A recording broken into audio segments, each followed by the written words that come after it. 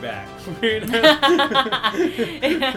No more laundry in the living room, but we do have sort of scattered messes all around. I think that we just need to accept that that's sort of like our standard of living. If there's ever a time that people come over, if any other outside humans come to the house, I feel like that's when we really step up our game. Oh, and, like, yeah, we have to look presentable. I know. It's funny, too, because it's like, I remember when I was, like, a little kid, my parents would do that, and I would be so annoyed. I would be like, why don't we just let them see how we live, Mom? No. And then it's like, oh, no, like, we can't let the outside world know that we're trash people. I think reputation is everything, you know? Yeah. Luckily, I feel like that doesn't happen that often. No. I feel like we've set up our lifestyle pretty neatly so that we only ever go elsewhere for hangouts. We don't actually, like... No contact with the outside world, or limited contact with the outside world. Well, I wouldn't say that. I would say you have some hermit tendencies. I'm an isolationist at heart. I know. You might as well call me Zebediah Ositis. Oh my god! Wow, way to bring it back. Way to bring this tangent train back to the station. That's right. We have the book Seven to Eternity by Rick Remender and Jerome Opeña with colors by Matt Hollingsworth. What a name. I know, what a name. How I would rate this book. I actually would give this a 5 out of 5. It's good, right? Yes, I would give this a full, like, man out of his seat clapping in the air. Yeah, I really liked this book when I first read it. I remember I was, like, laying there and I was like, what is this? Like, yeah, I was floored.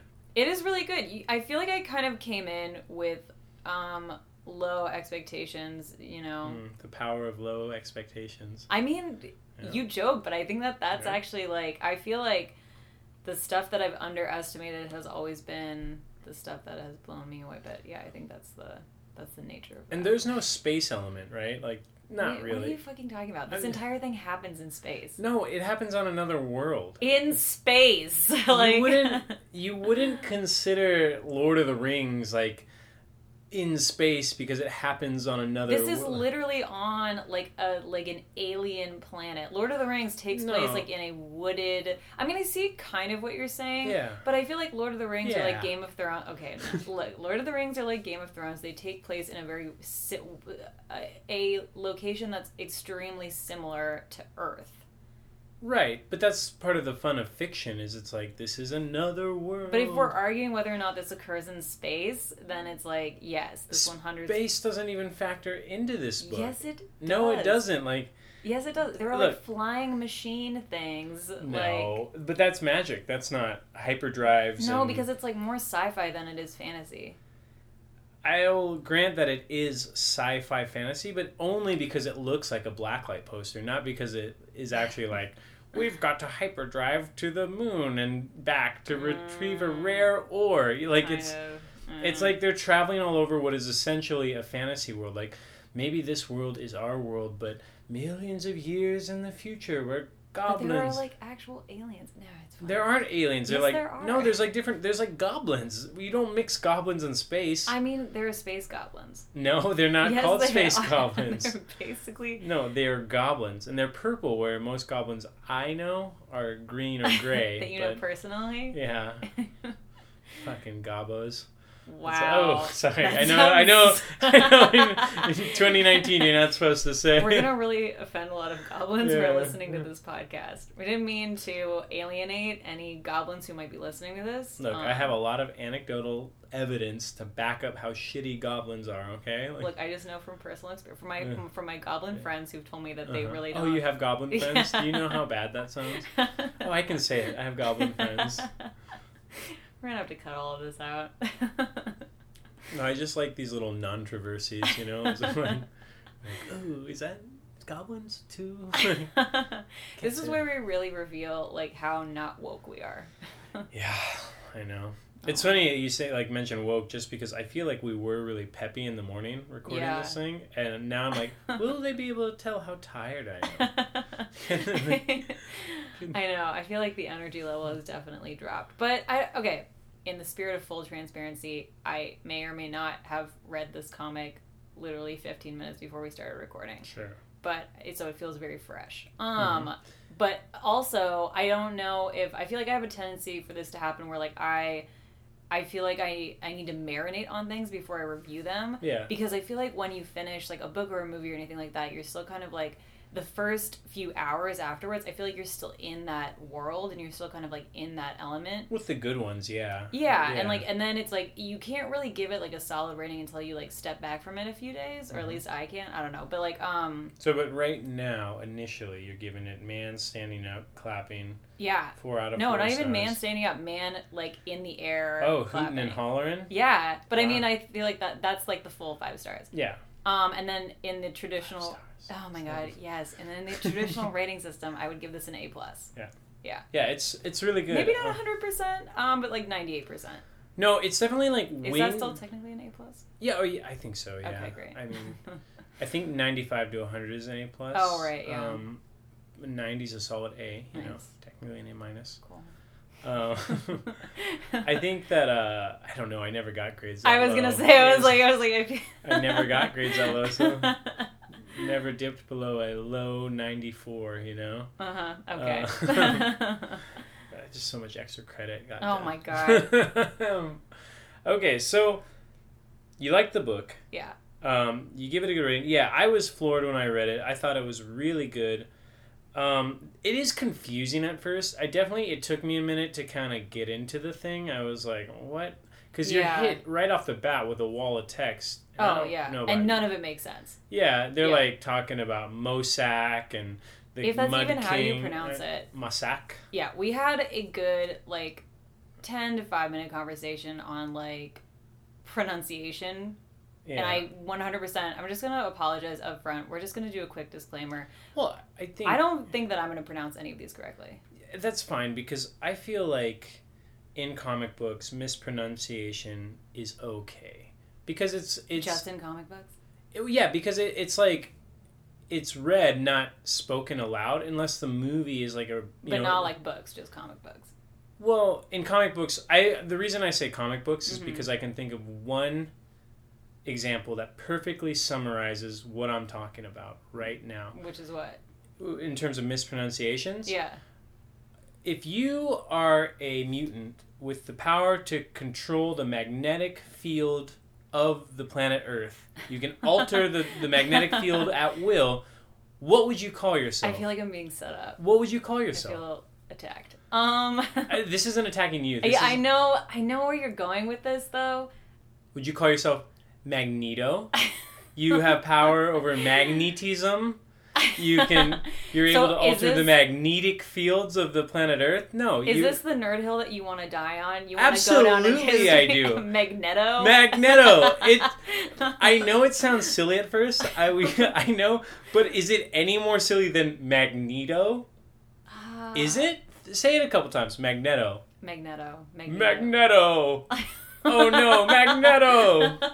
So, I mean, okay, look, I see where you're coming from. Yeah. But also, now I also realize that I single-handedly will not change the name Magneto. I can't reclaim it. I can't do it alone, folks. Right, your congressperson. Right, your local representative. Get involved in local government. Wow, yeah. Actually, it's funny we kind of circle back to the politics, because this book does feel very political. I know. And I didn't know if we should talk about it, because it's like... I mean, I don't want to get into, super specific stuff. Yeah. But I do think part of it is, am I just reading too much into it because it came out in 2016? I know. Well, it's hard not to. It's really hard. No, I even was asking you that when I was reading this. I was like... I actually stopped at one point to go back and check when this was printed, because I was like, this feels super how do I want to say it? I don't know, on the nose, not on the nose, but just it's definitely referencing current events. But I mean, isn't that what good art is supposed to do? So... I absolutely think that it's fine. Yeah. It's for my personal taste, it's a little borderline ham-fisted. It sort of is a little further this way, and it would be a little too overt and obvious. Yeah. Whereas, I know that comic books have always been political, and they're they can be really, and some of the best comic books I've ever read have been politically charged or had a message. But I prefer when a book sort of cloaks their message in allegory, when they kind of tell an interesting story that makes you, it doesn't even necessarily like hammer their point home. They just kind of make you think about certain things. I prefer that so much more than books that are like, this is our point of view and this is a situation that the writer has crafted so that I can perfectly extol the virtues of my point of view, and then you're like, oh, you had your hero say the best things. Right. Where it's like, it's just not, you're looking for more subtlety. Yeah, and I love books that do not that are like where it's like there's a little bit of good and bad sprinkled into everybody. Yeah. And it's like not everything's black and white. Right. I do like black and white, but for the most part, like if you're gonna tell like a gripping narrative, like I want the good guy to have good points and bad points. I want the bad guy to have good points and bad points. You don't want it to be totally clear cut. Yeah, and then you have to figure out what you can live with. If you're this person, what can you live with? I mean, I definitely see where you're coming from, but then at the same time, like, I don't know. I thought it was really interesting that they included some of that political elements, just especially considering, like, the year that this book came out. And like 2016. Like like all of the stuff that's happened since then. Yeah, but it's kind of cool because I feel like then, looking at it from a historical perspective, I feel like you could go back and look at this as being like a really interesting example of art sort of reflecting the sort of feeling of, I don't know, the general climate of the time. The zeitgeist. Yeah. Yeah, but I mean, anyway, we should actually like summarize this book. No, this is a spoiler-free podcast. You get nothing. That would be insane. Yeah. That would like, especially because here's one thing. It's like I feel like the climax of this book happened like midway. Like it didn't. There wasn't. I was waiting for an end payoff, and it's like what you think is going to be the end happens like maybe like a third of the way through. Interesting. Yeah. So, I mean, okay, let's just take it back. So, basically... We should also mention that this book is not on any list. Like, we definitely have sort of, like, looked over the 100 greatest graphic novels and top 10 and all this to try to figure out what we should read. But this is just a book that I think is a solid, home run. Yeah. Enjoyable. I mean, I would say so. I also feel like maybe you chose this one specifically to cater to something you think I would like, which you were correct. Yeah. So... Anyway, yeah, so basically, like, the book kind of opens with, I guess it's like a diary page. There are these diary pages that are sort of scattered throughout the whole trade, and they're from the perspective of Adam Ositis. Is that what we decided? The protagonist, yeah. Okay. Who, basically, we've come to find out that, like, his dad, fucking Zebediah Ositis. It's just, like, really? Okay. But, like, so... I know. So Zebediah Ositis, strap in, folks, because there's just like a lot of like world building here and like lore, and none of this is really going to make sense. Hopefully it will by the end of this podcast, but like... Hopefully the wall of text that Rick Remender hits you with will intrigue you enough to like... To keep going. It did for me. I was like, what does that mean? I don't know. And then I'd like, but the art is gorgeous, so you kind of... Everything like that I'm about to try to explain, I feel like you will probably not understand unless you like read through the whole thing. But anyway, here it goes. Read the book. Yeah. So... Zebediah Ositis, like, was a Mossack warrior. Mossacks are basically like Jedis. It's like the closest way that I could describe them, except they each have their own individual power. So, like, Zebediah's power was that he could, like, reveal the truth. It's not totally clear. Essentially what happens is, like, when he activates his power, this weird glowing eye shows up above him, and, like, he can see people's intentions, kind of. He is... what I think of my grandfather would be like. A sort of like Norwegian bastard. Just kind of like, sort of like, he's that sort of stereotypical like man's man, like doesn't put up with bullshit, is like sort of like, he's a man of principle, and he's gonna like put his head down and get the work done no matter how trying or how much the people around him suffer. I mean, yeah, actually, I would say that's a pretty good description of him. Especially, but it's, so basically he is this Mossack warrior, and during his time, I don't know, lawyering. He meets this guy, I forget what his actual name is, but in the book they're Geralt Sohm. Yeah, who's also called the Mud King, which is like, I'm not gonna, I'm just gonna call him that. He's called the God of Whispers, but Zebediah, a man who believes that, quote, the rotting of all principles begins with placing a single foot on the road to compromise, he calls the God of Whispers Mud King. Yeah. And it's sort of a derogatory... Slinging mud. Yeah. Yeah. And Geralt Sohms is also... He's a Mossack. Yeah. And his power is... He's able to sort of... He's almost like a Lucifer figure, or like... Yeah. He sort of gives... It's almost like a Faustian bargain where you... I'm sorry, a what? Faustian Thank bargain? you. Yeah. Magneto. A Faustian bargain. He's able to offer you whatever your heart may desire, but in return, he's then able to see through your eyes, influence your thoughts, and you essentially become compromised and almost a pawn of... You're basically, you're just like a puppet. And once you've done it, you can't go back, really. So this is what I didn't get, though, was like, can he control people, or can he just kind of live through them? You know... I didn't totally get that. It's weird. I don't want to reveal too much because I've read, like, future trades. And so, like, I'm going to also cover my bullshit by being like, I don't want to reveal anything. I mean, fair enough, because I actually do want to read the rest of this. Yeah. He's called the God of Whispers, but the sense I get reading this trade is that you sort of discover that he's not all-powerful. He's not omnipotent. He is a man, and he wields a large amount of power, but he is not a god. Right, no. Like, there are gods in this universe or this world, and he's not one of them. No, he's just like a Mossack. He's a Mossack, but he's got influence, like, through what would you say, like 8/10 of the world or something like that? Like but through his like Mossack power. Right. Yeah. So he's risen to power. He's sort of in charge, and I don't know. It's hard to tell because like it's such a fantastical setting. So, but it also looks kind of like barren and dystopian, and you're like, is it barren? Like a planet in space, Justin? It's like, is it barren and dystopian because it's in space?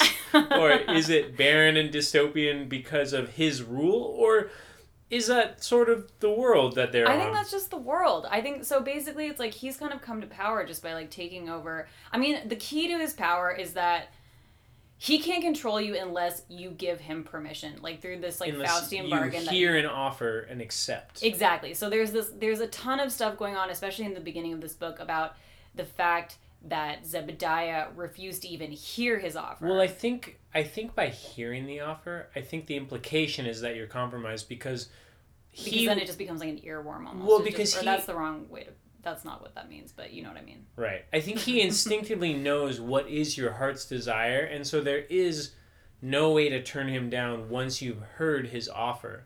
Right. And so Zebediah, being a sort of uncompromising asshole, is like, fuck this. I'm never hearing an offer. I'm taking my family. We're moving to the middle of nowhere, and the whole world can go to shit around us. Doesn't matter.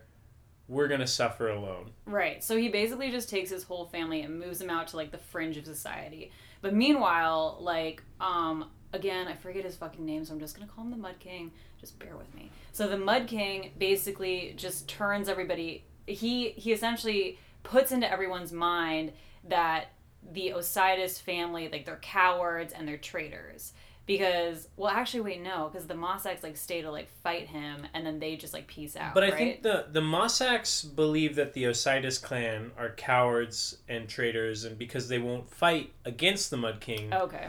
And the Mud King, you know, he's got influence over 9/10 of the world or what have you, and so he's obviously spreading the rumor that they're pieces of garbage. Right. And so I think the Osiris clan sort of finds themselves on the outs, like, wherever they go, like, nobody likes them. Yeah. But, I mean, at this point, it's like, we're saying clan as if it's, like, a huge family, but it's really just, like, Zebediah, his 2 sons, and his wife. Right, and then one of his sons dies. Right. Because they just can't get the medicine they need. It's essentially, he dies because of the stance that the grandfather has taken of, we're going to be self-sufficient and self-sustaining. And when you say grandfather, you mean Zebediah. I mean, yeah. Zebediah is such a grandfather's name that I can't help it. Old man Zebediah. Oh, Zebediah! But I love the dynamic between...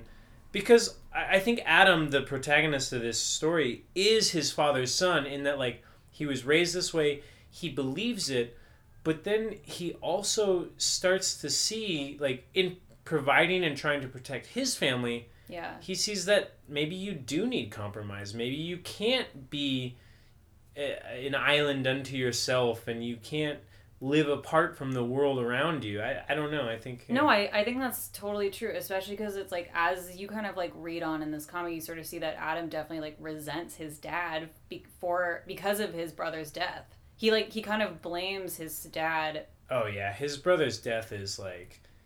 It all happens in the past, but you kind of see him wasting away. They can't get the medicine they need. Yeah. And then the only time they ever describe the brother is sort of as this sort of perfect, like...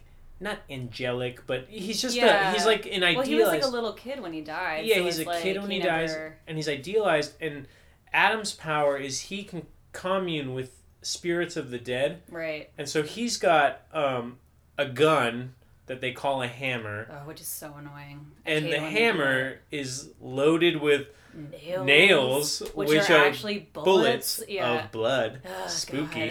This is part of like the world building in this book that was kind of annoying. Even though I'm like, once you finish it, you're like, it's kind of cool. But like, as you're reading it, I'm like, what the fuck are you talking about? Like, I also feel like we're like singing this book's praises, and then as we describe stuff, like if I were listening to this, I'd be like, the fuck are they talking about? Are they on drugs? Are they like... I feel like that's more our fault than it is the book, in that but this is such a hard thing to give a succinct synopsis for. It's like there's just so many tangents. Half of this comic takes place in flashbacks, and then half of it takes place in like present day. I would even go so far as to say like a third of it takes place in flashbacks, a third of it takes place in present day, and then a third of it is just like diary entries. And actually, yeah. And you're like, what? I know, okay. like what? Like where is this even going? So I wanted to go into the vials of blood and the nails. Oh right, okay. So the hammer is loaded with bullets that are called nails, and the nails are actually little vials of blood of dead people.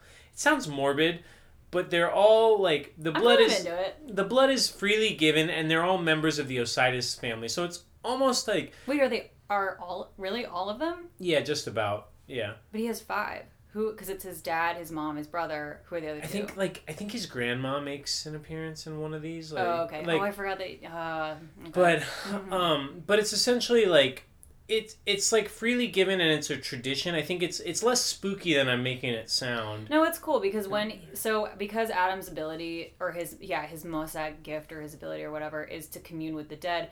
When he fires these bullets, he basically is able to control whatever Mosag gift the deceased possessed. So, like, for example, like his brother, I mean, and another reason they talk about him with such, like, glowing, just, like, in such a positive way is because his Mosag gift was charm.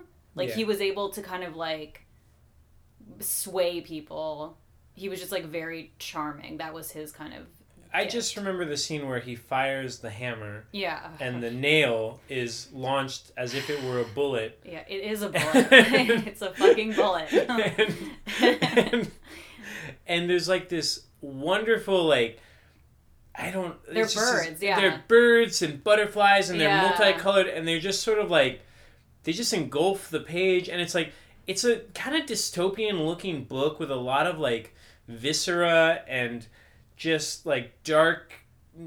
It looks like a blacklight poster for like a metal band or something. It had and like this is where my sort of divide between like the comic movie world and like the comic world kind of comes into play, but it felt super Guardians of the Galaxy influenced, especially considering that this came out in 2016 and the movie was released in 2014. Plagiarism. No, it just was so... Especially the cover. He fucking looks like skinnier version of Star-Lord. I guess, and like... the villain, the Mud King looks like Thanos. Like, tell me that does not look like Thanos. I mean, there are worse things. And also, there's a pink Gamora. Like, it's just like... Look, Thanos himself is a ripoff of Darkseid. So, oh my god, this whole borrowing or influenced by argument, it doesn't matter. I just think it's really interesting. I think that, again, it's like looking at this from like a historical perspective. If you tap into the mood, I think, of like this time, it sort of fits in. There is this kind of like neon, like you were saying, like a metal, like blacklight 80s vibe. I definitely, like, so once you said that it looked like Guardians of the Galaxy, I don't know that I 100% buy into your theory. I mean, I don't think that it was copied. Sorry. No, I know you're not saying that. I see the similarities that you're pointing out. I don't think that that's how this happened, but I did check out the Colorist's IMDb page. The Colorist is a multiple Eisner nominee, Matt Hollingsworth, and he is responsible for coloring Preacher, one of the greatest comic book series of all time. But he also worked in Hollywood, and he was a visual effects artist on a number of terrible films like Superman Returns, The Fantastic Four, Surf's Up, the animated Penguin movie. Oh, fuck yeah. And actually, it's interesting, it was mentioned in the last podcast, if you can guess the final movie, that he was a texture painter and technical director on this movie. Can you guess what it is? We talked about it in the last podcast. Yeah. Fuck. It's one of your favorites. Favorite movie? Yeah. I mean, do you mean in that? an ironic way. I was gonna say, I was like, do you mean that in a hate serious... I was like, I feel like he had nothing to do with Practical Magic. Or The Prestige. Little Women. Oh, great movie. Or oh my Pacific god. Rim. Pacific Rim is actually a great movie. Anyway, Real Steel? No. I don't know. That's a great movie. Now, he began as a texture painter and technical director on Sky Captain and the World of Tomorrow.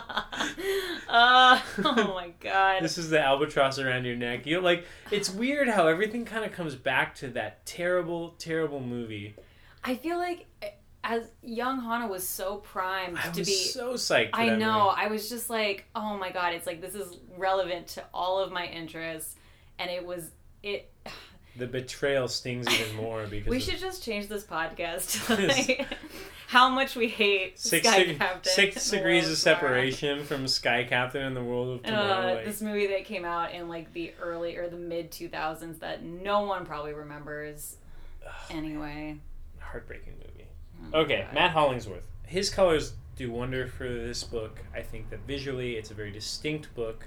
It doesn't really look like anything else on the shelves that I see. I would agree. I thought it was really cool. It opens up to where, Adam and now his daughter, like, they're on this, like, boar hunt, and there's this kind of, like, mystical boar, and it's, like, all these pinks and purples, and it's pretty fucking cool. It looks, it's really neat. I like the visuals a lot. This style of art I'm not usually a fan of, but I definitely warmed up to it. It was pretty cool. It was a little more trippy than I normally am into, but I really liked it. Yeah. And the colors, are just they're dope. They're really cool. It's that neon, Yeah, I was, looking this book up online, just what people were saying about it and stuff, and Jerome Pena rightly gets a lot of credit for just being an amazing artist. I mean, he is a fantastic artist. But I do think that in praising him, people are really selling the colors short on this thing, because they do have in the back of this trade some, pen and ink drawings that are by Jerome Pena, and they're really good. But I think the colors are what make this book distinct. The palette for the colors are what make this book visually stand out. I would say that's accurate. Yeah. Okay. Boar Hunt. The Osiris are in isolation when all of a sudden... Also, by now, because we mentioned before, so Adam's brother Peter had died when they were kids. At this point, Adam is living with his father, and Adam has a wife and 7 kids. And Like 3, I think. no, he has 7. They actually mentioned 7. they say 7. That's a lucky number. It's a lot of kids. Like, I mean, yeah. The scientists are like, we're not going to rely on birth control. We're just going to... Also, like, where did he meet his wife? They're, like, living in seclusion. I'm like, where did this woman come from? They get into it in other trades. Okay, God. I hate... Okay, well...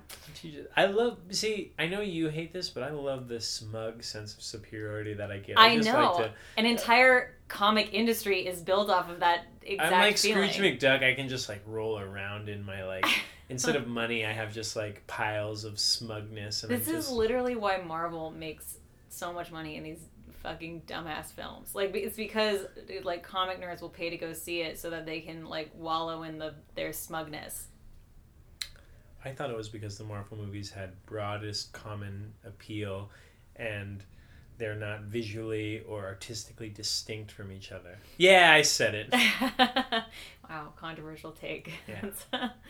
It's interesting because it's like, yeah, you can tell that there's definitely more stuff coming. Like, you can definitely see how this could be a really satisfying full run. But I feel like this first trade was, like, it comes in a good package tied up with a bow. But yeah, so it's like, they're on their land out in the middle of nowhere. And then the Mud King's lackey shows up, who also happens to be his son, spoiler alert. And he's, like, this weird flute-playing goblin who, like, brings up armies from the mud. They attack Zebediah and they drag him down into the mud and drown him in it. Worst way to fucking die. But also, I think it was a message from the quote-unquote Mud King. Oh, that he... Yeah. I think it was like one of those gangster moves where you're like... Yeah. Like, oh, he said we were an asshole, I'm gonna pull out his asshole. Wow. Yeah. So, like, silencing him in the mud. Okay, sure. Yeah. It's a stretch, but that's fine. So, yeah, Adam's kind of like, I'm dying. I'm going to go visit the Mud King. I'm going to buy my family some time. Well, doesn't the lackey kind of say, like, he's waiting for you? Like, well, yeah. better show up or else... Well, because it's like, he could have just run, but he's like, no, I'm going to go face him. Because if I give myself up, then my family is going to be safe. Right. So, he basically heads out. He reaches the city. The city's still kind of in the middle of, like, this war, I guess? Yeah, the whole world is sort of... It's the Mud King has... most of the power and control over the world because of all the influence he has. But there are a significant number of people who are a resistance. So I think that things are by no means settled. I would imagine that it's like living in a war-torn country where it's like you've got your government, but then you've also got maybe like insurgents who are like, they're making moves, the government's making moves, and I think that for most people, there's a lot of uncertainty in their daily life. It's like you're just kind of like, oh, a magic bomb could go off and... Yeah, it's...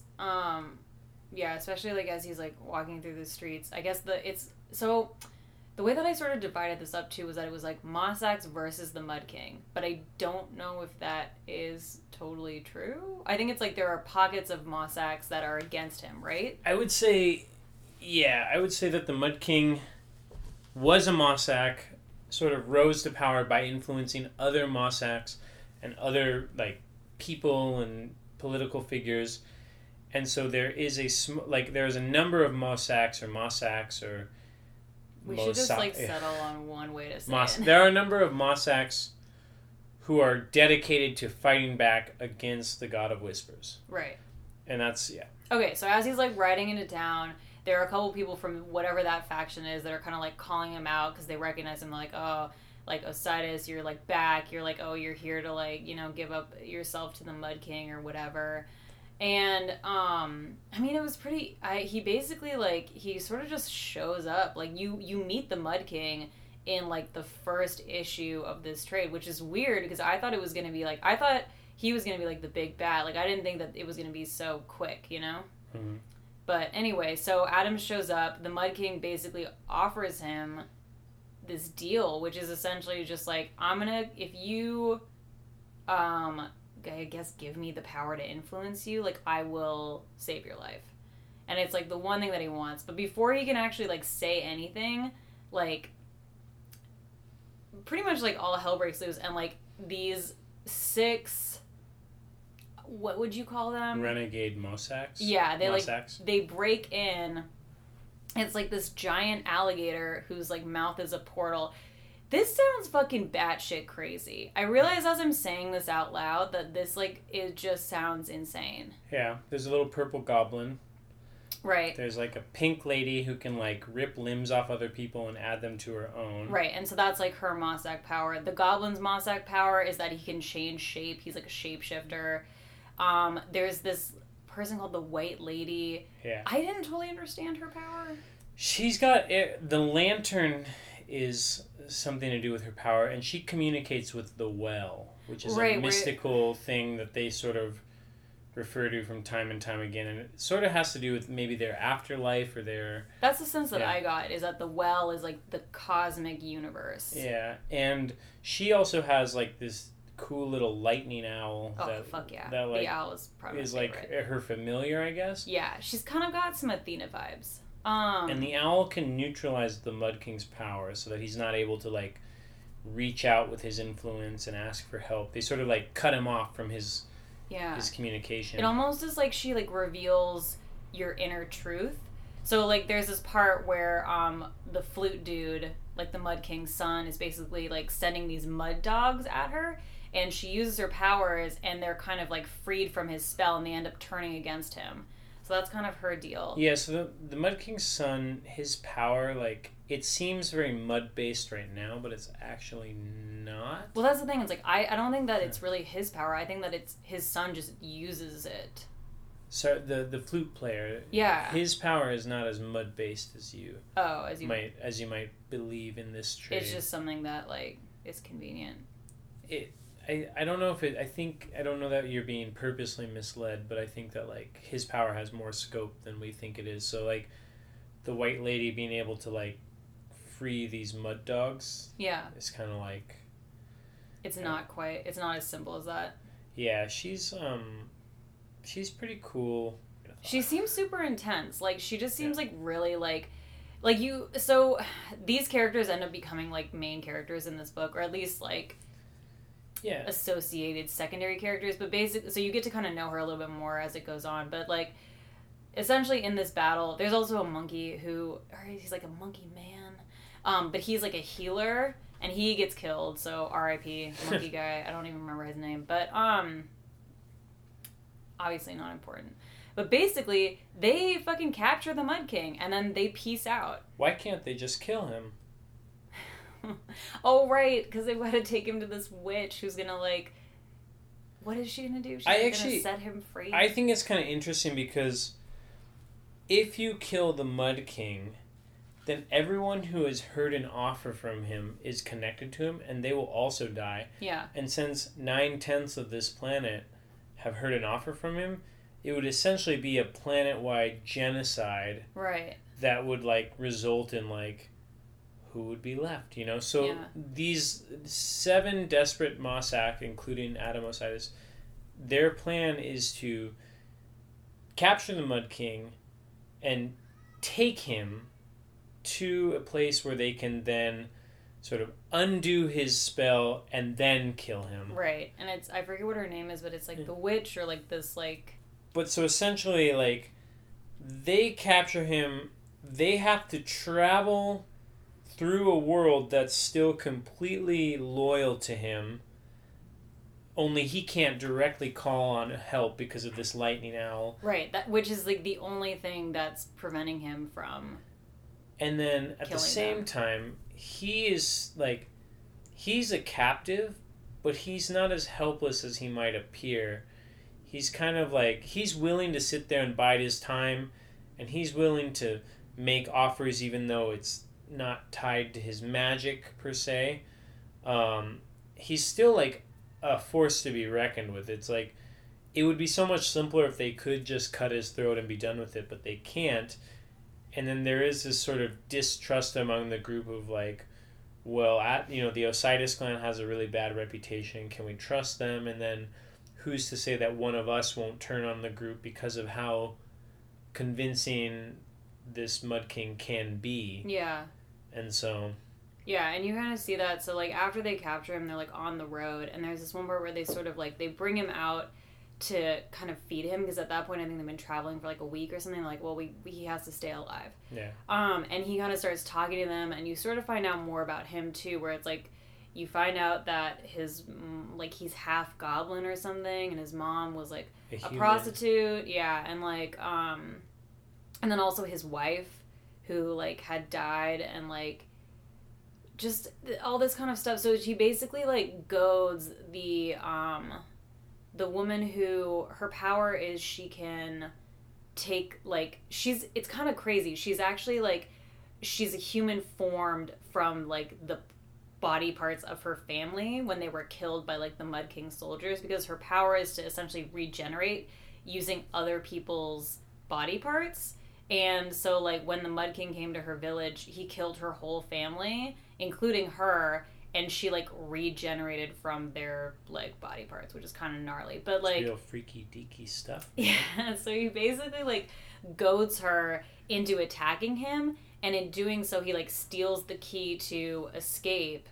And the book sort of ends where like he's kind of like opened up the carriage and he's sort of just hanging out, and they end up recapturing him. But it sort of leaves the question, like one of the characters asks, like, why didn't he escape? And you're kind of like, it's sort of ominous, and that's kind of where the book like closes. Yeah, I remember really being like, oh my god, there's so much more to this, because he could have just escaped and then called down his armies and, you know, destroyed this tiny little faction of people. And it's sort of like, well, what is he playing at? Is there like, there's this play between him and Osiris, because it turns out that Zebediah Osiris and the Mud King were actually quite close, like almost brothers. Right. In the past, and so something happened between them, and now you're almost wondering, like, well, is he playing the sun? Is he? I totally think that's what it is, especially just because it's like, I mean, it's hard, yeah, because you've already read like all of these books, but it's like, yeah, you definitely get the sense that it's kind of this like vendetta, like he's kind of like he wants the satisfaction of turning Zebediah's son, yeah, where Zebediah couldn't be turned. Right, of sort of like breaking him, or like, right, you know, like proving that no one is above, you know, your innermost desires. Or that's the thing, though. It was interesting too, because like I feel like the way that they set up his character is very Poldarkian. For any whose character? Adam and Zebediah, just like. Anyone who's familiar with the BBC masterpiece classic Poldark, it's basically like this character who is so honorable. He's like honorable to a fault, where he just like fucks up shit for everybody, because like, well, I gotta do the right thing. And like, that's why the thing that kind of felt weird to me was that Adam's one thing was his own life. Because I feel like they've set up his character where, like, that doesn't seem like something that would appeal to him. You know what I'm saying?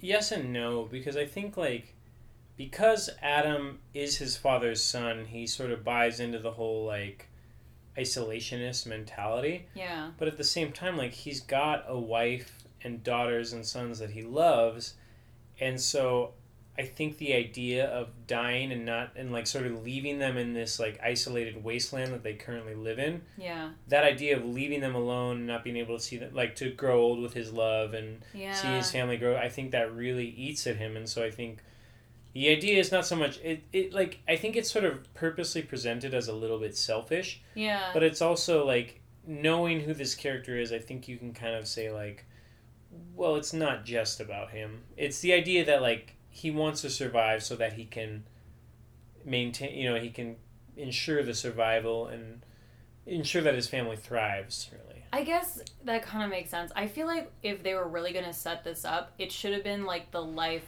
of, I feel like it would have checked out more with his character if what he was bargaining for was like the life of like his wife or like one of his children. I feel like, so they basically really only introduced one of his kids, Katie. She's like his oldest daughter. They're out they're out hunting in the woods, and I feel like if she had some kind of illness, and like the Mud King was like, I'm gonna Katie's life, that would check out so much more, especially because it would tie in with like the trauma that he had over like Peter's death, like losing another one that's so close to him. I feel like that would have just been a way better play. I think so, but I think you would have ended up with a character who is more like, you'd basically be like, oh, this is a Jesus figure who like is so perfectly nice, where it's like, it is kind of nice to be like, yeah, he wants to live. And so it's like, there really is that idea of like, well, like he's his father's son, so he's a stubborn, non-compromising person, but like, would he compromise for his own life? Yeah. Maybe. What would be your Mud King? My Mud King offer? Your Mud King offer, yeah. I think it would be easy. It'd be like spam musubi or something like that. But like, you don't gain weight from eating it every day, something like that. Great. Where you're like, you actually get healthier. Yeah, like you like have great sleep. They're like, you need to eat at least 5 pieces of spam musubi a day to get like solid sleep. Like it helps you like run faster. I think I would try to broaden it to being like, the less healthy you eat, the healthier you get. And so I'd just be like, fucking give me some more of those like breakfast burritos. Bring on the chow mein. Line them up and then be like, oh my god, his power is superhuman. Oh man. What would your offer be?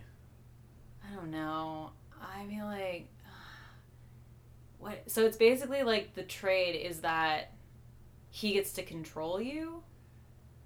Yeah, you're sort of, and you're tied to his power. Is essentially like, that's I think almost that's why I kind of like him, is because his power isn't like, oh, he can just like get in your head and make you do things. Yeah. It's more that like, your health is now directly tied to his health. So like, you've compromised your ideals to give him what he wants, and then there's no chance on you turning on him, because if you kill him or hurt him, you're essentially destroying yourself. Like, you've now like, by selling your soul, you've kind of like.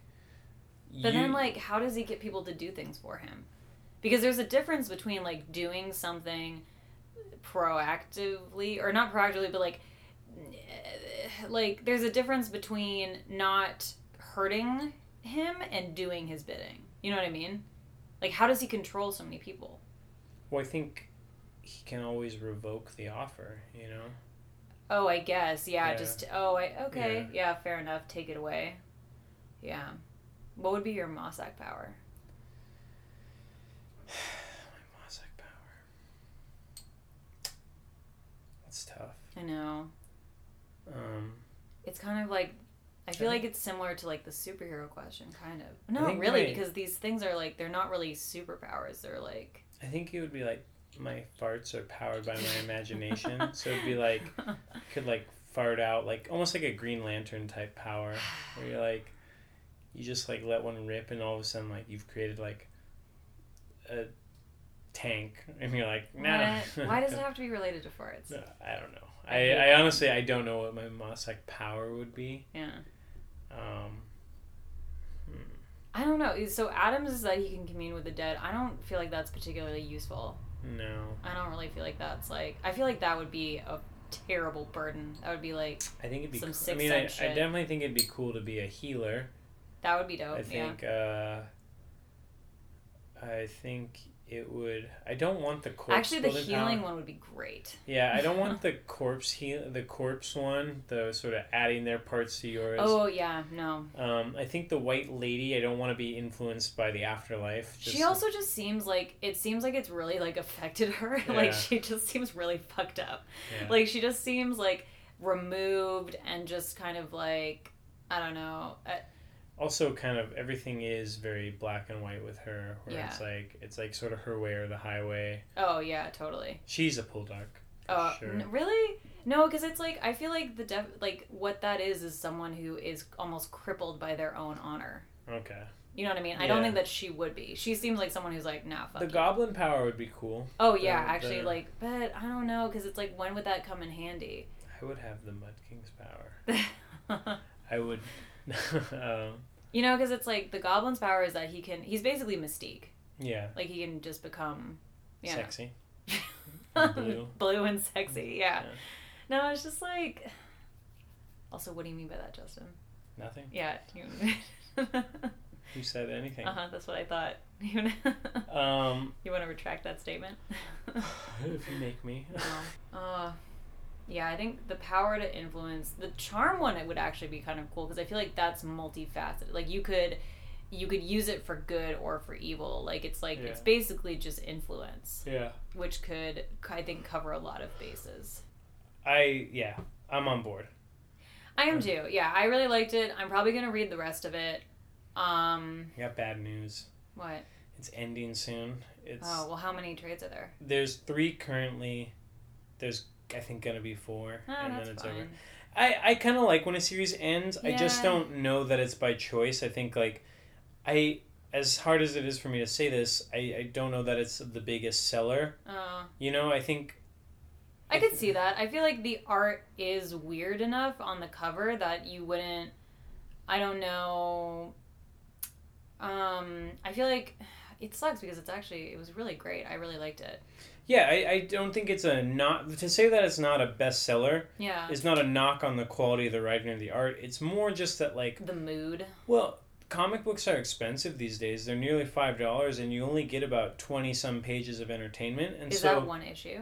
Yeah. Yeah, that's just yeah. So the idea of spending $4 on something that you're like, I don't know. That you're literally going to finish in 5 minutes. You're going to finish in 5 minutes and then people, people kind of want established name brands, so it's give me my Supermans and my Spider-Mans and my X-Men because I know that they're interesting because they've been around forever. Yeah. And it's I think people are less likely to spend money on books that aren't, so cookie cutter. And I think that it's a shame. I have no doubt that it will have a satisfying ending. I think that I don't know that it will make me happy because it's not necessarily guaranteed to be a happy ending, but I think that it will be well written, well drawn, and well colored.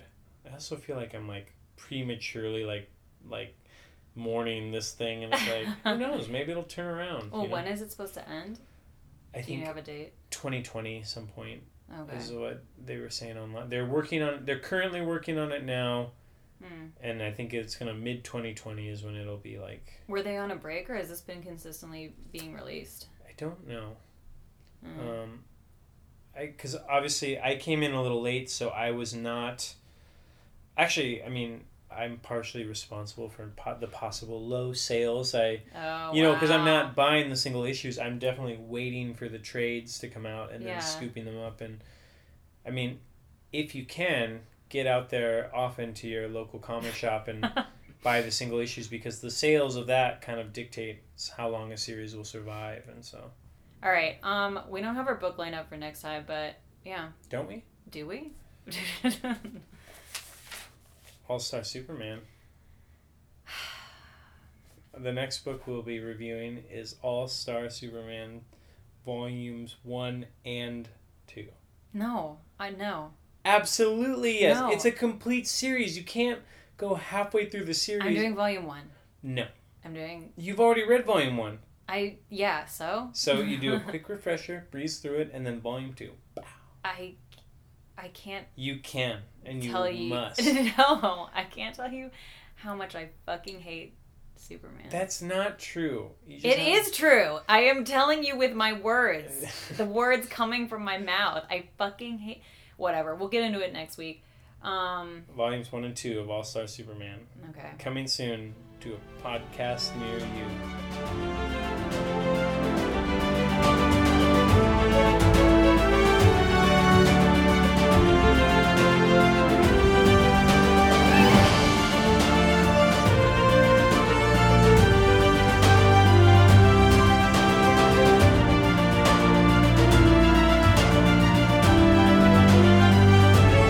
Sign out.